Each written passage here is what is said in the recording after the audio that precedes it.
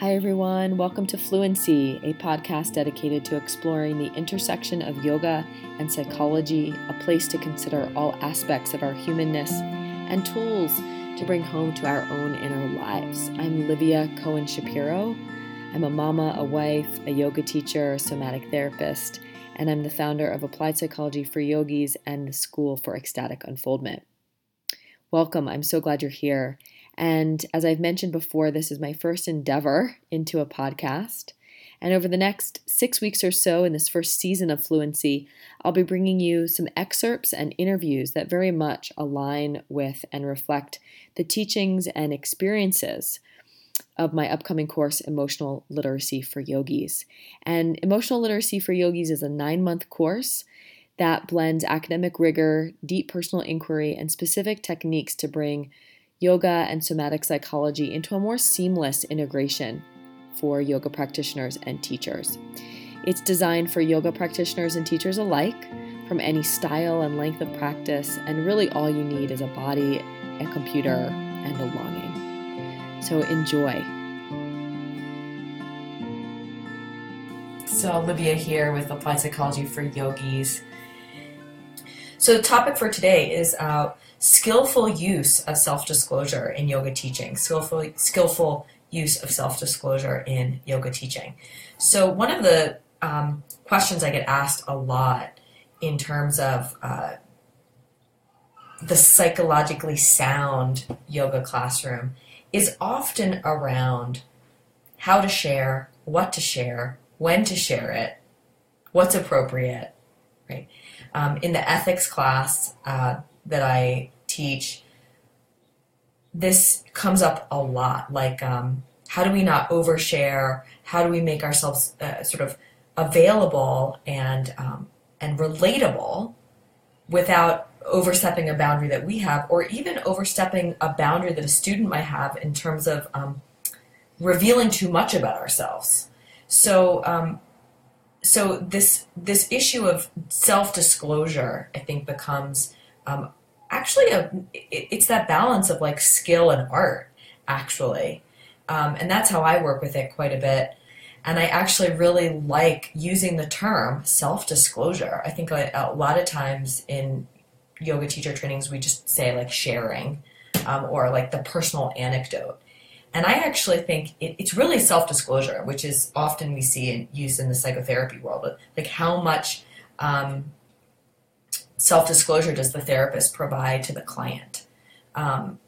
And so what I actually really want to say to start, which it sort of verges us onto another topic, maybe that'll be a fuller topic for another Wednesday, but let's also keep in mind that there is a difference between secrecy and privacy.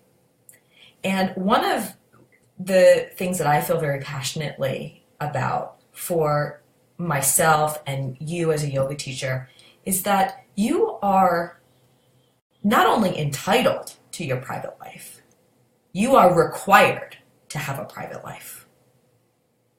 If you make everything in your life public, there will be nothing left for you. And that would be such a shame, such a ripoff for you. Not only are you entitled to a private life, you are actually required to have a private life. The soul needs privacy to emerge, actually, is one of the teachings that I've received from my teacher. It gets revealed to us in our quiet, in our privacy, as much as it gets revealed in sharing. So this line of privacy and secrecy is something to keep in mind as a guiding principle for what to share, when to share it, how to share it, around the self-disclosure. So for me, the self-disclosure is also an issue of, or a line of privacy and secrecy. You are entitled to your private life. You are allowed to have a private life. Your private life is important. It is a requirement, I think, if you're doing soul work, to have a private life, to take private quarters. And it can be such a sweet privilege to open the door of that private life and let someone see that. And that's so much what teaching yoga is, right? Is It's actually a very deep, intimate, private endeavor. And yet we're doing it in this communal way often, which is so just owning that kind of juxtaposition there. So really understanding the privacy secrecy as a way to do this skillful self-disclosure. Privacy is like, what's private? What's mine? Secrecy is, I shouldn't share it. I can't share it. I'll be shamed if I share it. Someone isn't letting me share it. So those are things that perk up during secrecy. I can't, I won't, I shouldn't, I'm not being allowed to. This is not allowed here. So when you feel like you need to keep a secret, then my sort of antenna go up around that. If there is something that is private that feels like it could be useful to open up to create more intimacy and safety and vulnerability between you and your students, what a gracious thing to do. What an opening. It's saying, wow, this is deeply vulnerable. I'm able to share a nugget of this with you, and you go forward and do the same in your life. It can be an invitation. But when you start asking your students to keep secrets for you, or they're asking you to keep secrets for them, or you feel like you can't share a part of yourself because it's shameful or you need to keep a secret, then that's sort of like, we need to look at that a little bit more before maybe we open up about that. Maybe there's a little bit of work that needs to be said. Now, I did promise that this video is about self-disclosure, so I'll keep down that avenue and we can come back to the privacy versus secrecy. I think that this is a topic that probably needs to get aired out quite a bit. So back to the self-disclosure. In figuring out how to work this skillful self-disclosure, really know what's the privacy, what's the secrecy piece there. And of course, maybe seeking counsel around that could be useful. The skillful use of self-disclosure, let me explain it to you in this way. In some forms of psychotherapy, you might find that the therapist never shares information about themselves. Like in traditional psychoanalysis, never, the analyst, the clinician doesn't ever share anything about themselves. Because we wouldn't want any extra information from the therapist to kind of infiltrate what's going on for the client.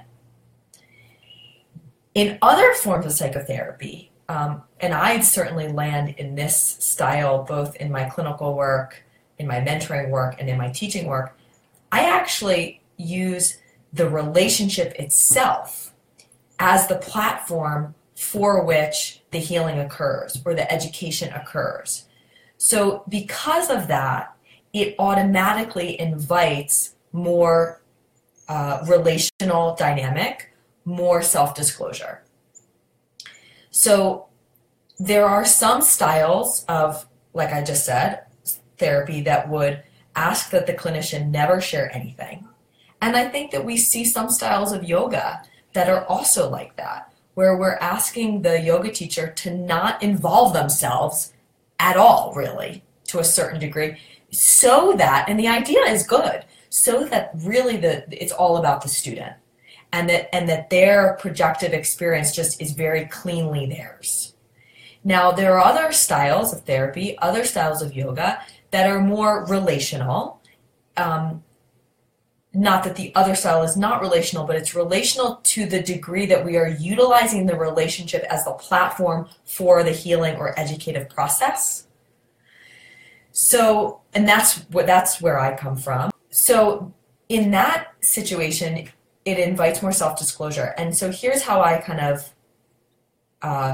decide that for myself.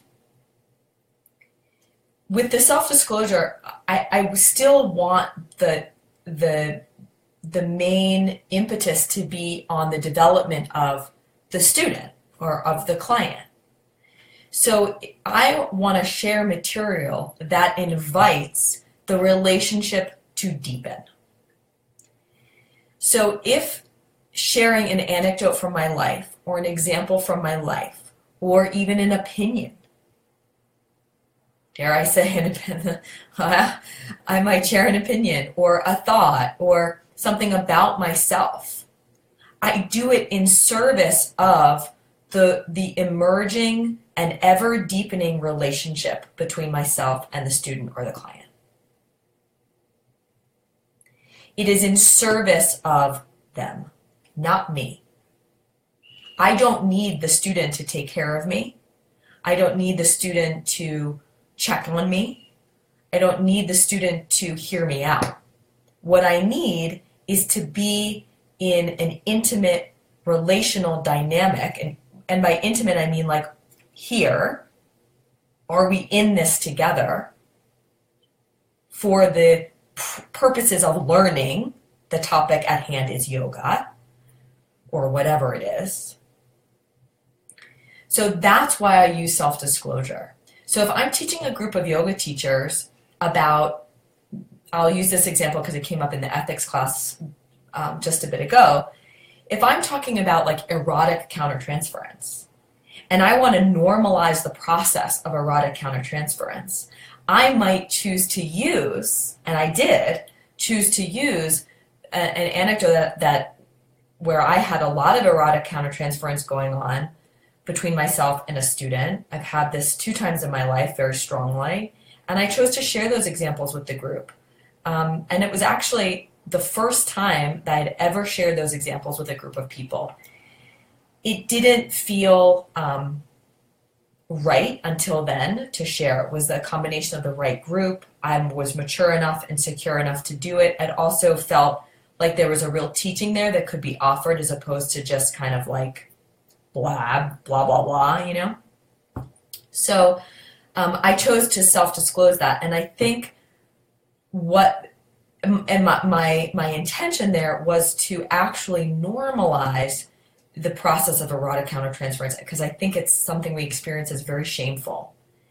And so if we're talking about building an embodied ethic, working on releasing places of shame to find our way of what's true for us, and how to navigate that tricky material, I think that's part of the game. And I think sharing that helps to normalize, like, wow, you know, a lot of people, one of the pieces of feedback I get a lot is like, wow, you hold yourself with a lot of integrity. And I take that so seriously.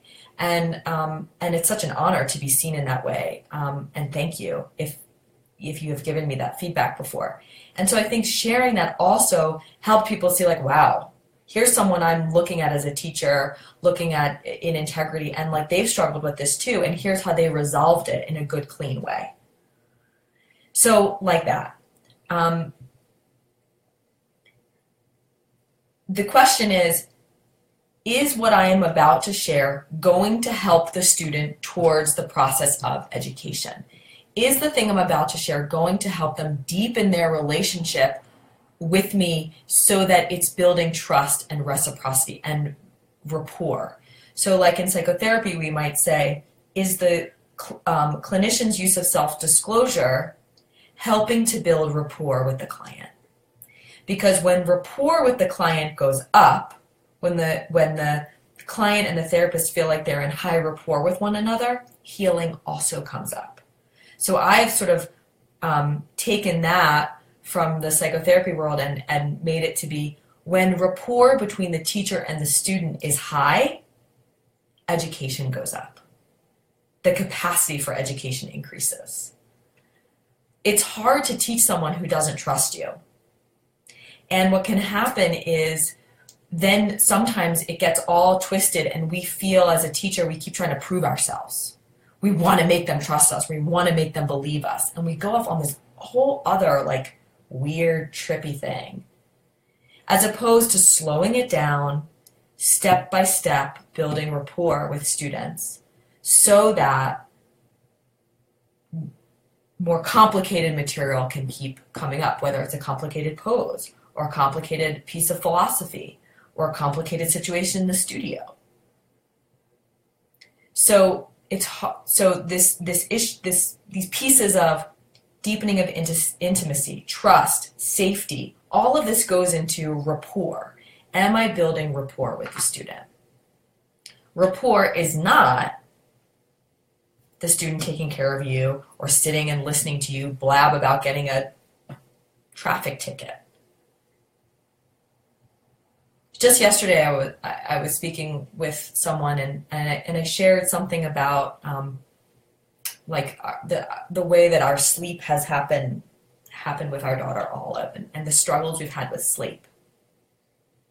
And as I shared this struggle about our sleep, from a really I'm at peace with the struggle actually. This person, their whole the color of their face shifted. I watched them drop more into their body. Their eyes teared up. They felt so seen because being a mom is really hard, and sleep deprivation is a real thing. And you can even see it's true for me. I'm even starting to tear up sharing it with you. If you've never experienced sleep deprivation to that degree, it's really hard to understand. And to be in that space, mama to mama, I see you. I get it. Here's what happened for me too. I've been there. Here's what it was 2 months ago. That really builds camaraderie. It builds union in the relationship. So to take this into the yoga, if we want to define or even use that definition of yoga as the yoking, as the union, as the coming together, think of skillful use of self-disclosure as a way that creates some kind of union, not enmeshment. Union and enmeshment are not the same. Union and enmeshment, two different things. You can be in union and not be enmeshed. So connected, but distinct. So the skillful use of self-disclosure is what I'm about to share going to help create a yoga? Is it going to help create a union, a connection, where we are in shared, intimate space together, and healing can occur, learning can occur, transformation can occur? So as you're working on refining your skillful use of self-disclosure, to reiterate, I would just start to touch the waters of that line of secrecy, privacy, and then be in this conversation within yourself of why do I want to share this? Why do I want to share this? What's my intention in sharing this? What do I hope it will accomplish? Will it deepen the relationship with the students? If the answer is yes, cool, great. If the answer is maybe, I would keep thinking about it before you share it. And if the answer is no, I would obviously not share it. Yeah. So, and also I would recommend taking on this term, self-disclosure, because that's really what it is. Let's be mature about it. It's not just sharing, because as the teacher, you're in the seat of power and privilege in the relationship, and self-disclosure is the term for sharing that recognizes and kind of supports the fact that you're sharing in an unequal relationship. Sharing, I think, connotates a little bit more of equality maybe. And with the self-disclosure, what I like about it is that for the client or for the teacher or for the clinician, when we share, it's self-disclosure. When the student shares or the client that shares, that's what we call privileged information. I'll say that again. When the student or the client shares, that's what we call privileged confidential information. And when the teacher shares or the leader shares or the clinician shares, that's self-disclosure. Not just yes, the student's self-disclosing, but that it's privileged information. So I feel like the use of self-disclosure is yoking us to more integrity, more maturity, and more kind of rightful relationship in like the weightiness of what we're doing. I think a lot of you are already doing such beautiful uses of self-disclosure. Eloquent and elegant. Yay, keep going. May this brief teaching just help you frame that. If you've ever had a sloppy self-disclosure, it's okay. We forgive you. You didn't mean to.